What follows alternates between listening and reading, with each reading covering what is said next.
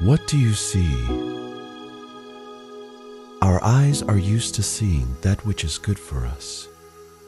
Opportunities for our business, for our career, for our enjoyment. But as the author of Hebrews said, let us fix our eyes on Jesus, the author and perfecter of our faith. What do you see when you look at the cross? Pain, loneliness, despair? There are many people suffering who do not understand that Christ has taken all of this upon himself. For this reason, we want to challenge you. Choose a person you can make a commitment to for a year with the purpose of presenting Christ to them. This can be a friend, your boss, or a neighbor, anyone, someone you will walk alongside, pray with, and help throughout the year 2020, with the sole objective of modeling the true gospel of Jesus Christ. Who do you see?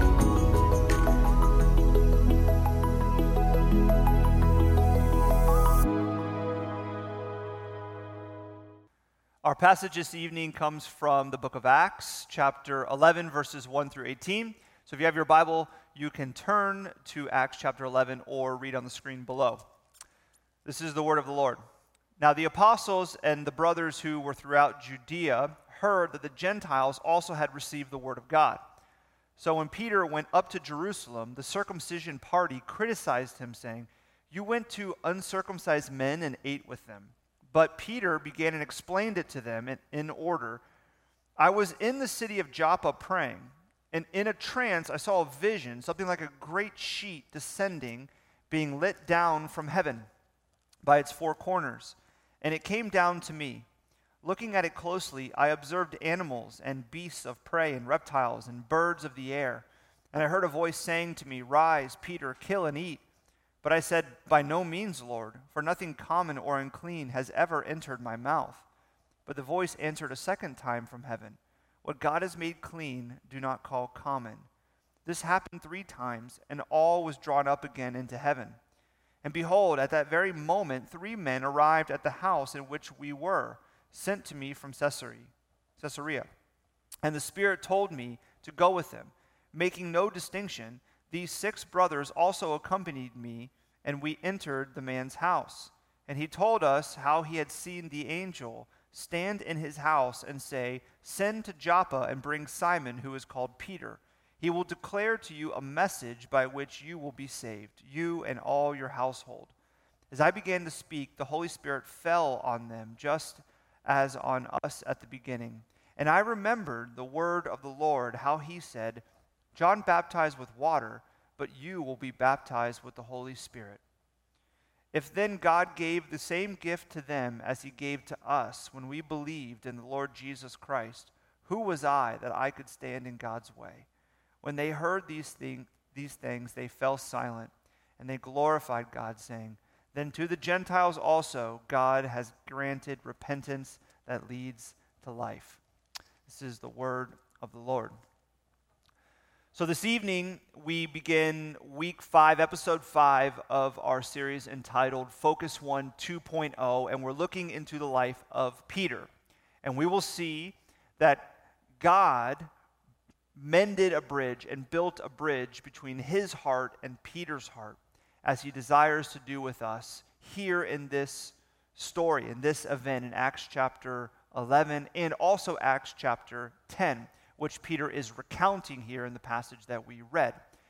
I want to give you a little bit of a sneak peek into what took place and a little backdrop into what was happening beforehand, because then you can see what is being shared, the message being delivered to us. You see, there was this man named Cornelius. Now, Cornelius was a centurion.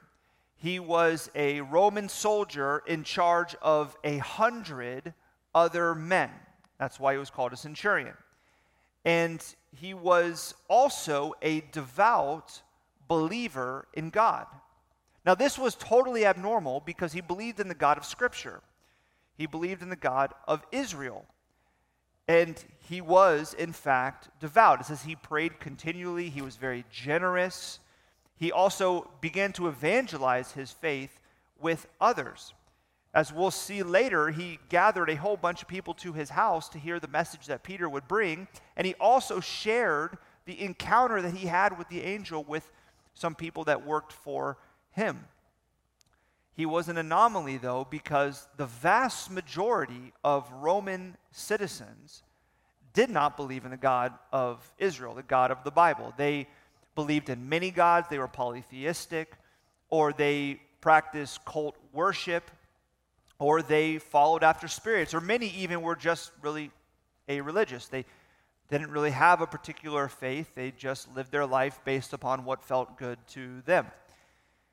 And yet, Cornelius was different. Now, there's a connection between Cornelius and another centurion that Jesus encounters in the Gospels.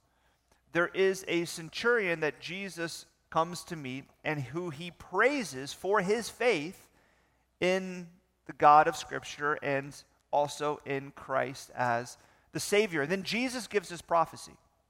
He says that many will come from the east and the west, and they will sit at the table with those of Abraham and Isaac and Jacob, the Israelites, and the kingdom will be open to them. You see, Jesus' prophecy and what he says will take place is that people from all places, from all backgrounds, all races are invited to come to find favor and grace with God. And people will, in fact, sit together.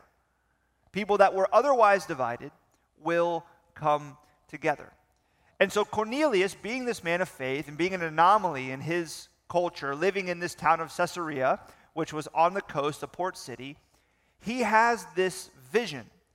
And it says that an angel comes to him in this vision, tells him that he is to send some men to Joppa, which is another town south of Caesarea in Israel, and is on the coast as well, and to ask for a man named Peter, Simon they call Peter, who is living and staying with a man also called Simon, who is a tanner.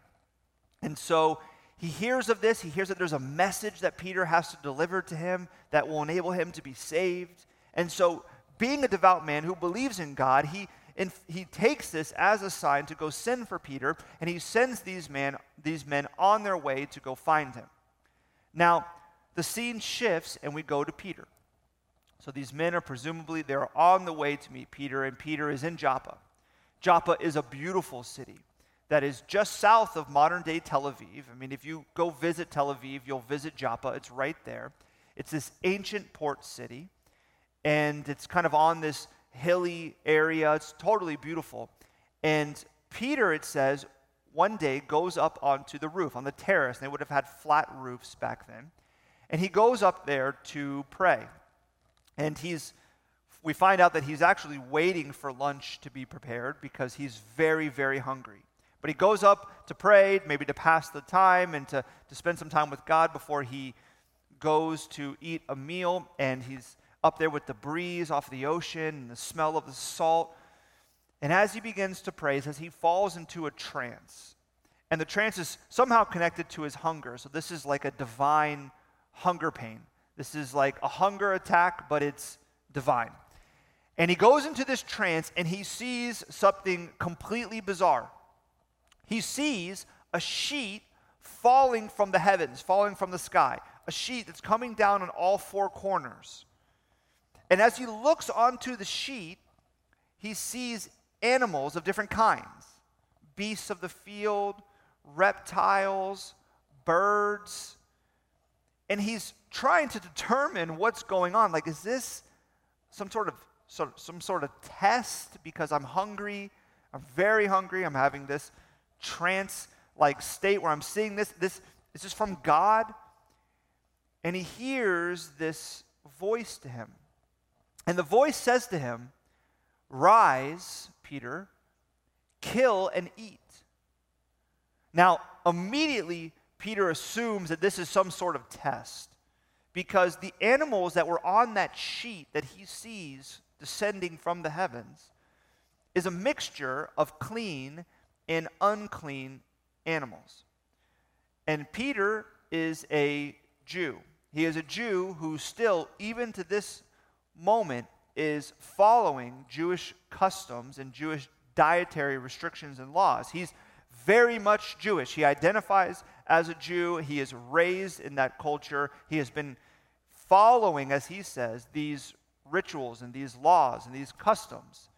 His entire life, he says, I've never put anything unclean in my mouth. You see, Jews eat kosher, that are following after the law. And so there are certain animals they cannot eat that are deemed unclean. And then there are some animals that are clean that they can eat. But even the clean animals have to be slaughtered and prepared in a certain way to maintain their cleanliness. And so he's deciphering what is happening here. What is God communicating? Is this being communicated to me from God? Certainly it seems as I've heard this voice telling me to rise, kill, and eat. And what God is doing is he is communicating an essential truth to Peter that's connected to his current desire. See, his current desire is for food. He's hungry. And he gives him this vision, this trance, to communicate something that he needs to see, that he has not to this point seen, through this desire of food.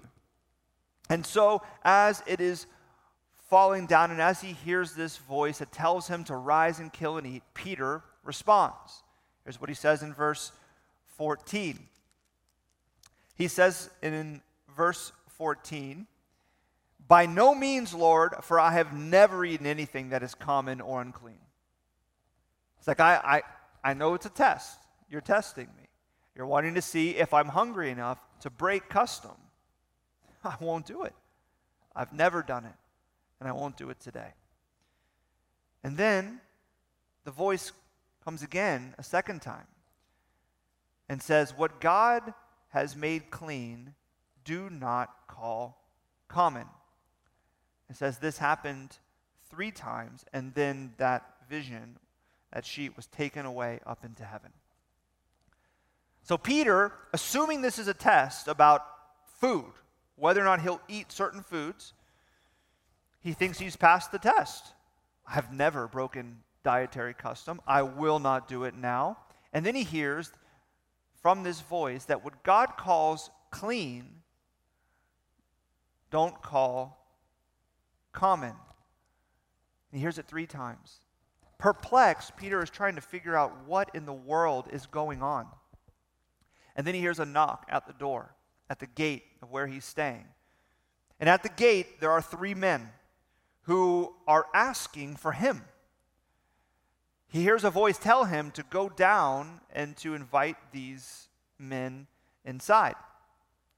And so Peter goes down, he opens the door, and it is 3 Gentile men, 3 non-Jewish men, who say that they are sent from a centurion in Caesarea to come and to ask Peter to go there and deliver a message to him. And Peter invites them in to stay with him. They stay the night and they eat that meal that was being prepared. Now, you can easily run past this, but what is taking place here is profound. Barriers are being broken. Barriers that have been in place for hundreds of years and have been in place in Peter's life is being broken down. Jews and non-Jews are eating together and staying in the same house, which was not common. Peter is acting a lot like Jesus acted during his public ministry, spending time with people and going to eat with people, to the point where Jesus himself was labeled a sinner and a drunkard because he hung out with people that the culture and the Jewish establishment said was unacceptable. And Peter has invited these men in to eat with him and to stay with him. You see, what's happening right now in the beginning of the church, Jesus has been crucified, he's been buried, he's come alive on the third day, he's appeared to Peter and other disciples and many others. Then he's ascended into heaven, and he's told Peter that you're going to be the rock of the church, that you're going to go share the gospel of grace. And he tells that also to the other disciples. And now these disciples, they go out as apostles, and they begin to share the good news of Jesus, but they've been sharing it only to Jews. So all of the Christians at this point in the beginning of the church are predominantly Jewish. And there's this mixture taking place that God is breaking down here between the gospel of Jesus and the Christian faith and this deep-rooted Jewish cultural heritage and the rituals and traditions that go along with that. And what that has created is barriers between people. And God is breaking this down in Peter's life so that he might be a bridge to others, but God first is going to be a bridge to him, to see Peter's heart more accurately reflect God's heart. And I have to imagine that a lot of things are beginning to come up into Peter's mind as this is unfolding. You see, Peter walked with Jesus for the 3 years of his public ministry.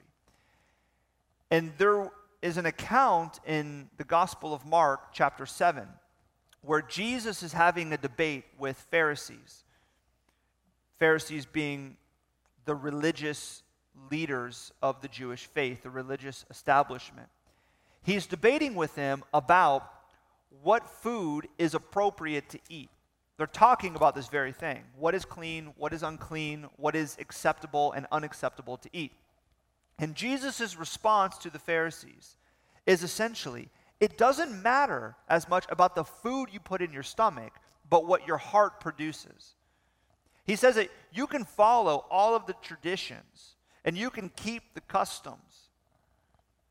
But if your heart is producing something that is not in accord with the actual intention of the commandment, and it's producing something ugly like division and like hatred and like racism and discrimination, that is not at all the intention. That is certainly not a reflection of God's heart. You see here in Mark 7, Jesus is connecting consumption with production. What you consume will affect what you produce.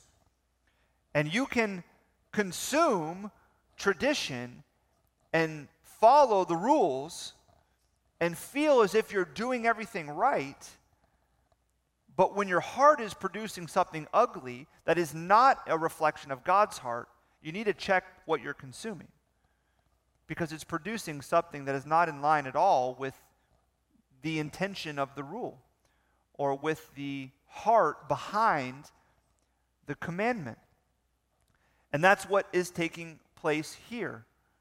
That there have been all these rules that the Jewish believers have followed, and even the Jewish Christians have followed, and they think they're doing it right, but what it's producing in them is not a reflection of God's heart at all. They're following all of these cultural traditions and rituals, and they're not eating unclean things, and they believe in grace, and they're following after Christ, but they're dividing themselves against other people.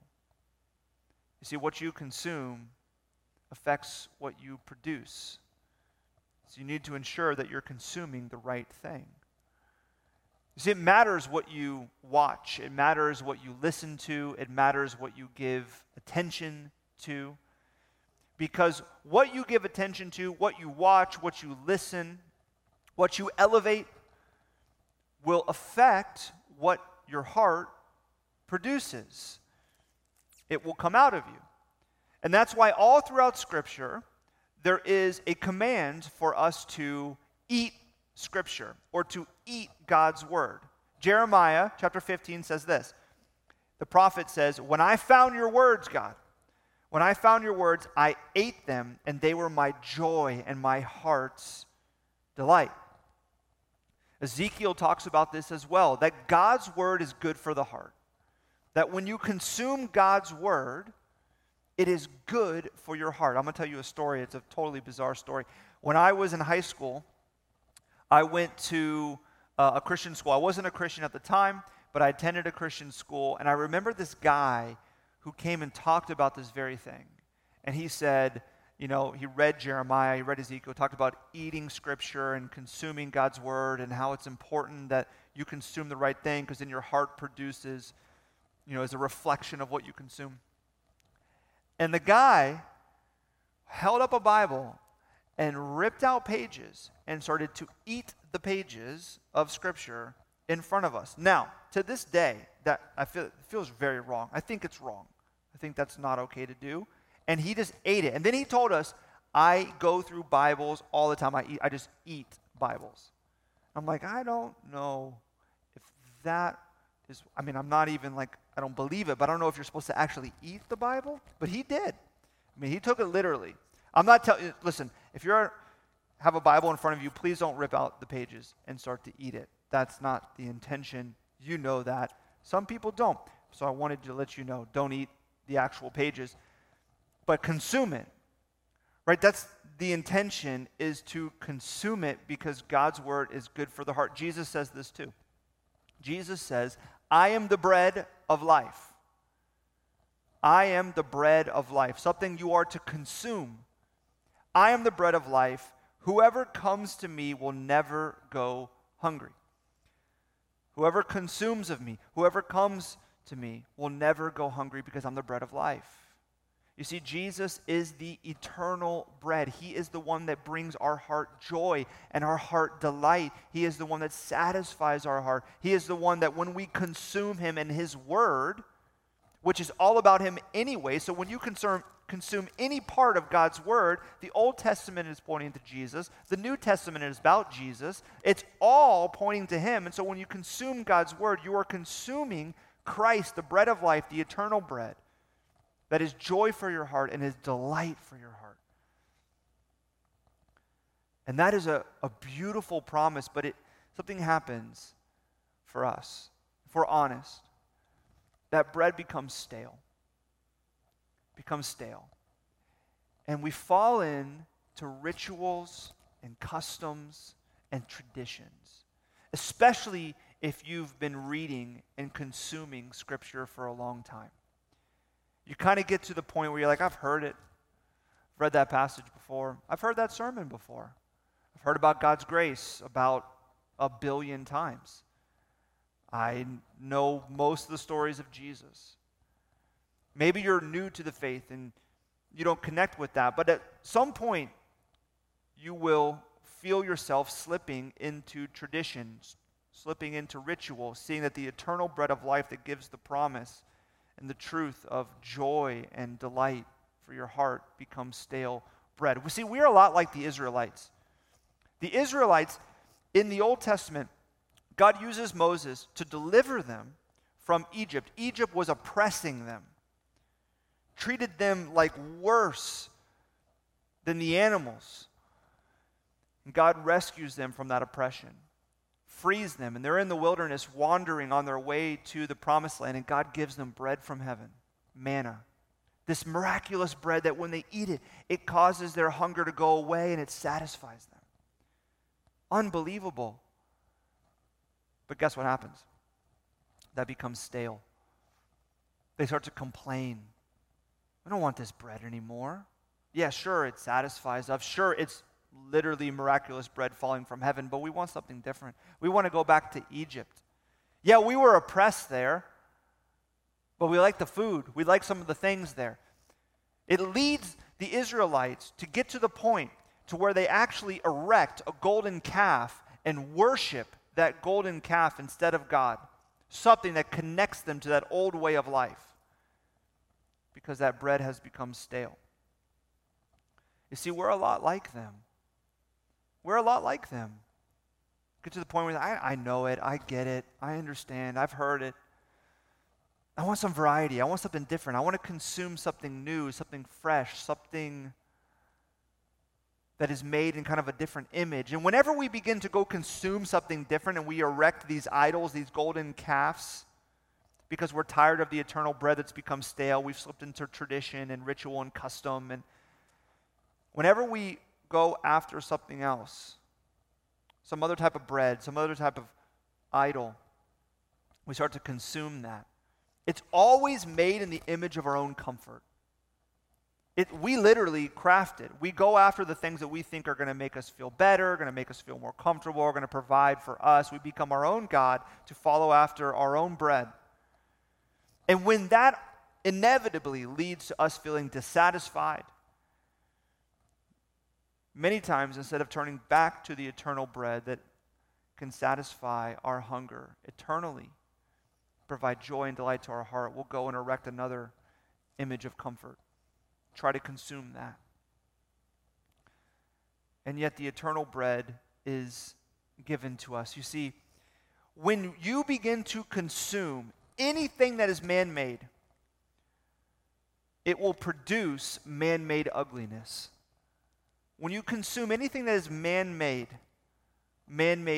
idol, man-made comfort, man-made promises, it will produce man-made ugliness in you. It will not reflect God's heart. And this is what happened to Peter.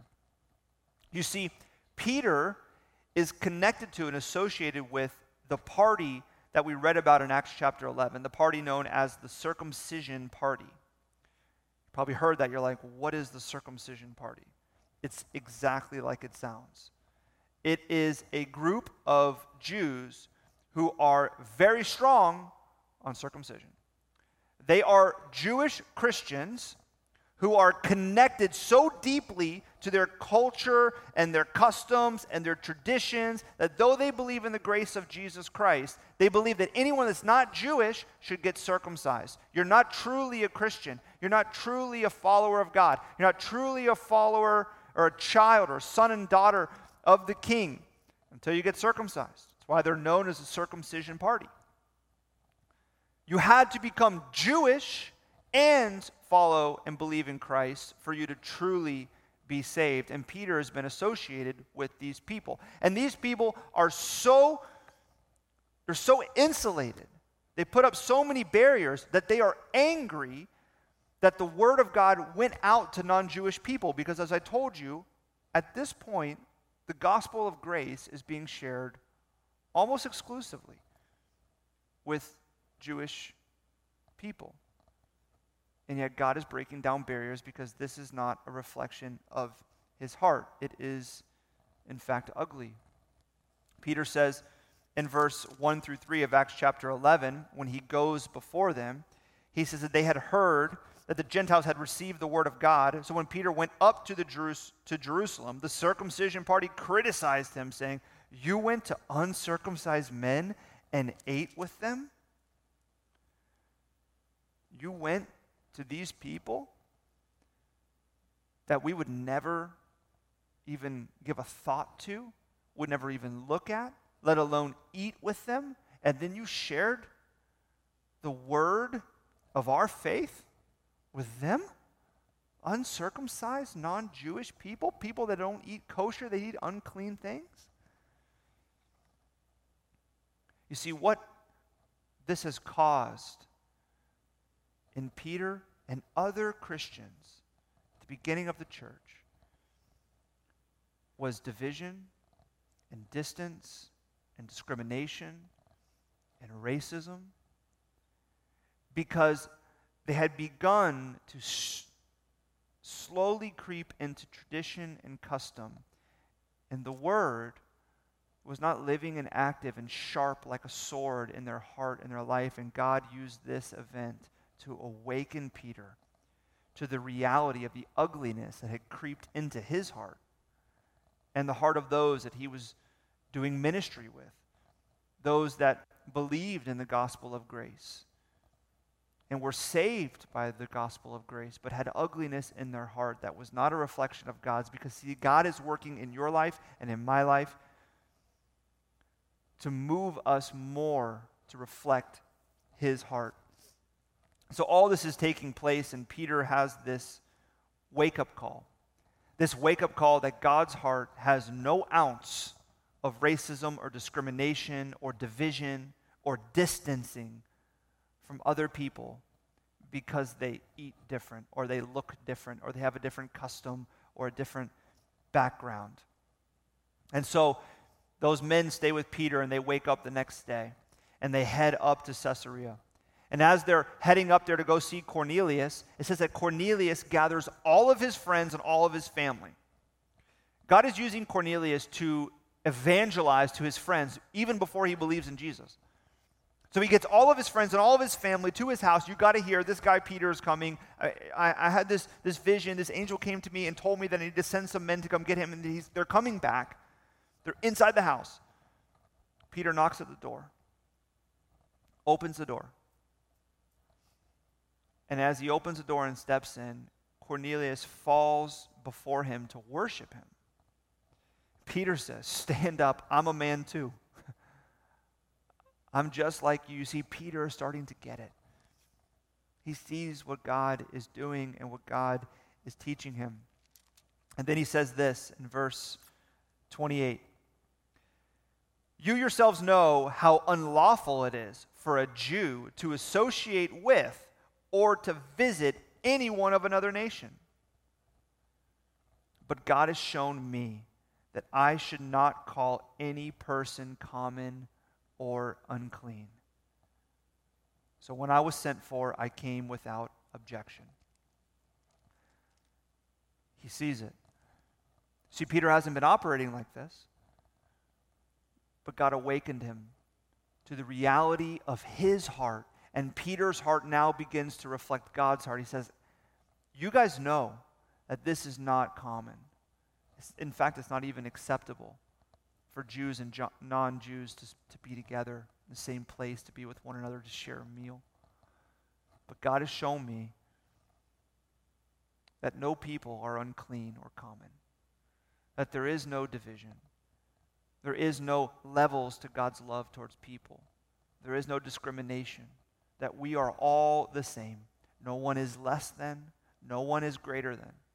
We are all the same." You see, what is so incredible here is how God awakens Peter's heart to see more of who God is in his heart and the beauty of the gospel, that prophecy that Jesus said, where people will come from the east and the west, and they'll sit together at the same table with people who are from Abraham and Isaac and Jacob, Israelites, because they're together in the kingdom. He's awakening Peter's heart to see this truth and to reflect this truth. And he's using Peter at the same time to see change and transformation happen in the heart of Cornelius and all of those in the room. Because Cornelius says, "Hey, let me tell you what happened." He shares the story with Peter. And then Peter goes on to share the gospel of grace with them, to share that Jesus has died for them, that he rose from the dead for them, that they are also invited into a relationship with God, that this gospel of Jesus is not just for Jews, it's for everyone, people from the east and the west. And he starts this gospel presentation with Cornelius and all his family and friends by saying, God shows no partiality. He doesn't discriminate. He shows no partiality. You see, there is radical unification happening here. Radical unification that is happening. I want you to understand how powerful this is. See, we are here today because the power of the gospel can radically unify people that are otherwise divided. See, God can speak truth, and he can speak his grace, and he can bring renewal through anything. He can use a rock, he can use a flash of light, he can use a vision, he can use a donkey. In fact, he has in the Old Testament. God can use anything, but he chooses to use us primarily, to share the gospel of grace that is made available to everyone, that we are a people that do not divide against other people, because that is not the reflection of our God's heart. He uses people like us. And I want you to imagine what those in the Roman society, in Caesarea and Joppa and in Jerusalem, what all these people begin to think when they see Jews and non-Jews, Gentiles, spending time together, eating together, supporting one another's businesses. Their kids are playing together. They're sharing resources and helping each other out when they're struggling. And then they're coming together to worship, and they have faith in the same God. Can you imagine the effect? Well, you don't have to imagine, because the church exploded in the first few centuries. Why? Because the love that God's people had for one another, across racial lines, across socioeconomic lines, was so profound. That love was so profound and so attractive that the gospel went out to all the corners of the known world. Because God's heart is beautiful. When you see God's heart, it is beautiful.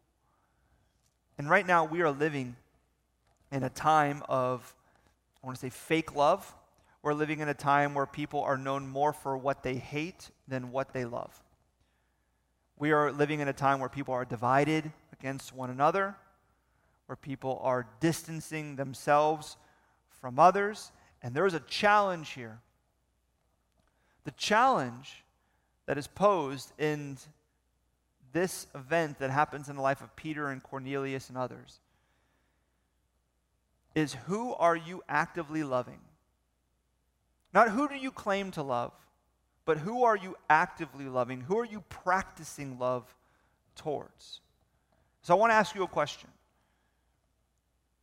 I want to actually ask you a question for you to ask yourself, which is, who do I struggle to love or even have a conversation with? Who do I struggle to love or even have a conversation with? Because you may not call people unclean, but you may call people toxic. You may call people brainwashed.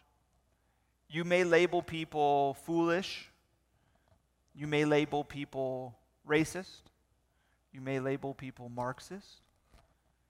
You may put labels on people, and then the natural inclination of our heart when we put labels on people, when we see things in people that is unattractive or is harmful or is concerning, when we place that upon people, what do we naturally do? We distance ourselves from them, and we put up a wall. We divide ourselves from them. That is what we do as people. And it may be understandable why you are distancing yourself from some people and why there is a division between people. You see, the Jewish people were understandably divided against Gentile, non-Jewish people. They had reasons for it. They were being oppressed by the Romans. They had so many rights and privileges stripped from them. They had their land taken from them. They had their freedom taken from them. There was a reason why they were divided against them. But God's heart is different. God's heart calls us not to divide ourselves against other people. God's heart calls us not to distance ourselves from other people. Now, there are times where it is wise to put some distance between yourself and somebody else that could be causing you harm. There is discernment and wisdom there, certainly.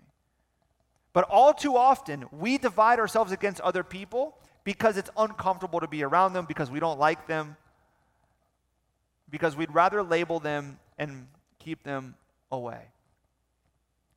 And what are the effects of that? Because it starts very subtle.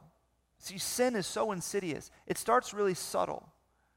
It starts just with distancing and dividing yourself against someone and being angry, which eventually leads to hate. I mean, all of these things that we can't stand, like hatred and racism, discrimination, they start subtle, with distance and with division. And yet, we are called to be different. We are called to reflect not the heart that is normal in our society or normal in the people that we walk with and we live with and we spend time with. We are called to reflect our God's heart. And our God's heart does not divide and it does not distance from people. It reaches out to people that are sinners, people that are labeled, people that are dirty, people that are broken. People that God would understandably distance himself from, being all of us. And yet he runs towards us. You see, God's love is not conditional. And God's love is also not unconditional. Now you may hear that, wait. I've always heard that God's love is unconditional. It's not unconditional. Unconditional means that God loves you just as you are. It's not true. God's love is not conditional. It's not unconditional. God's love is contra-conditional. He doesn't love you just the way you are. He loves you despite who you are, and he loves you in Christ. See, he loves you despite your brokenness and despite your sin and despite your mistakes and despite the division and despite the hatred that you have in your heart. Despite all of the things that you struggle with and all of your sin and all of your shame, he loves you despite that, and he loves you in Christ. He sees you as righteous. He calls you one of his own. He gives you grace. You see, what God does is that there is a gap between you and me and all of us and God. And he builds a bridge from his heart, from where he is to you. That bridge is the cross. Jesus going to the cross to die for your sin. But see, God doesn't just build a bridge between your broken heart and his perfect heart through the cross. He does that, but then he walks with you on that bridge as you are ever increasingly becoming more like Christ. He loves you despite who you are, but he also walks with you for you to become who you've been made to be, which is more like Christ. That's contra-conditional love. That is the heart of our God. So if our God loves us like that, how are we to love others? We love them despite who they are. We don't distance ourselves. We don't divide ourselves against people. We recognize that God's love and his grace and his gospel that we rely upon, that we seek to reflect, is for all people, even our enemies. Right? We're told to love our enemies. We could only love our enemies if we understand that we were an enemy to God and that God loved us and now he walks with us, making us ever increasingly like his Son. And so who do you need to walk with? Who do you need to be a bridge to? Who do you need to not divide yourself against and distance yourself from, but go and seek out and focus on and pray for and show love actively to? Despite who they are, to love them in Christ for Christ's sake. So that's how we love. We love in Christ for Christ's sake. If you love for self-love, then you'll just divide yourself from everyone else and only keep people around you that make you feel comfortable and affirm everything that you say and feel. But we don't love with self-love. We love in Christ for Christ's sake. See, Peter got this. This is how he closes. I love this. He's talking to his friends in the circumcision party. And they're upset. But then he says this, verse 16, chapter 11. And I remembered the word that the Lord, Jesus, he said, John baptized with water, but you will be baptized with the Holy Spirit. If then God gave the same gift to them as he gave to us when we believed in the Lord Jesus Christ, who was I that I could stand in God's way? If God gives the same grace to your enemies, to the people that you distance yourself from, that you divide yourself against, if God's heart is for them too, who are you or who am I to stand in God's way if he wants to use us to be a bridge? See, we're to consume God's word in his heart so that we might reflect it. And when they heard this, those of that circumcision party, it says that they fell silent and they glorified God, saying, then to the Gentiles also God has granted repentance that leads to life. You see, God's repentance is for all people. His grace is for all people. His gospel is for all people. His heart is for all people. So is ours, to be for all people. He was a bridge to us when we are enemies. We can be a bridge too to our enemies, because we're to consume Christ and his word and reflect his heart. Let's pray. God, I pray that you would start this work in me, that you would show me the ways that I may distance myself from people and divide myself against people. God, it's easier to do that for all of us. Would you help me to feel the weight of your love, the beauty of your heart, to see it clearly? Would it change me? Would it change all of us that we might reflect your heart as you walk with us? Thank you for your grace. Thank you that you loved me. Thank you that you loved all of us joining in worship. Your heart is for all people. Would our heart be too? It's in Jesus' name we pray. Amen.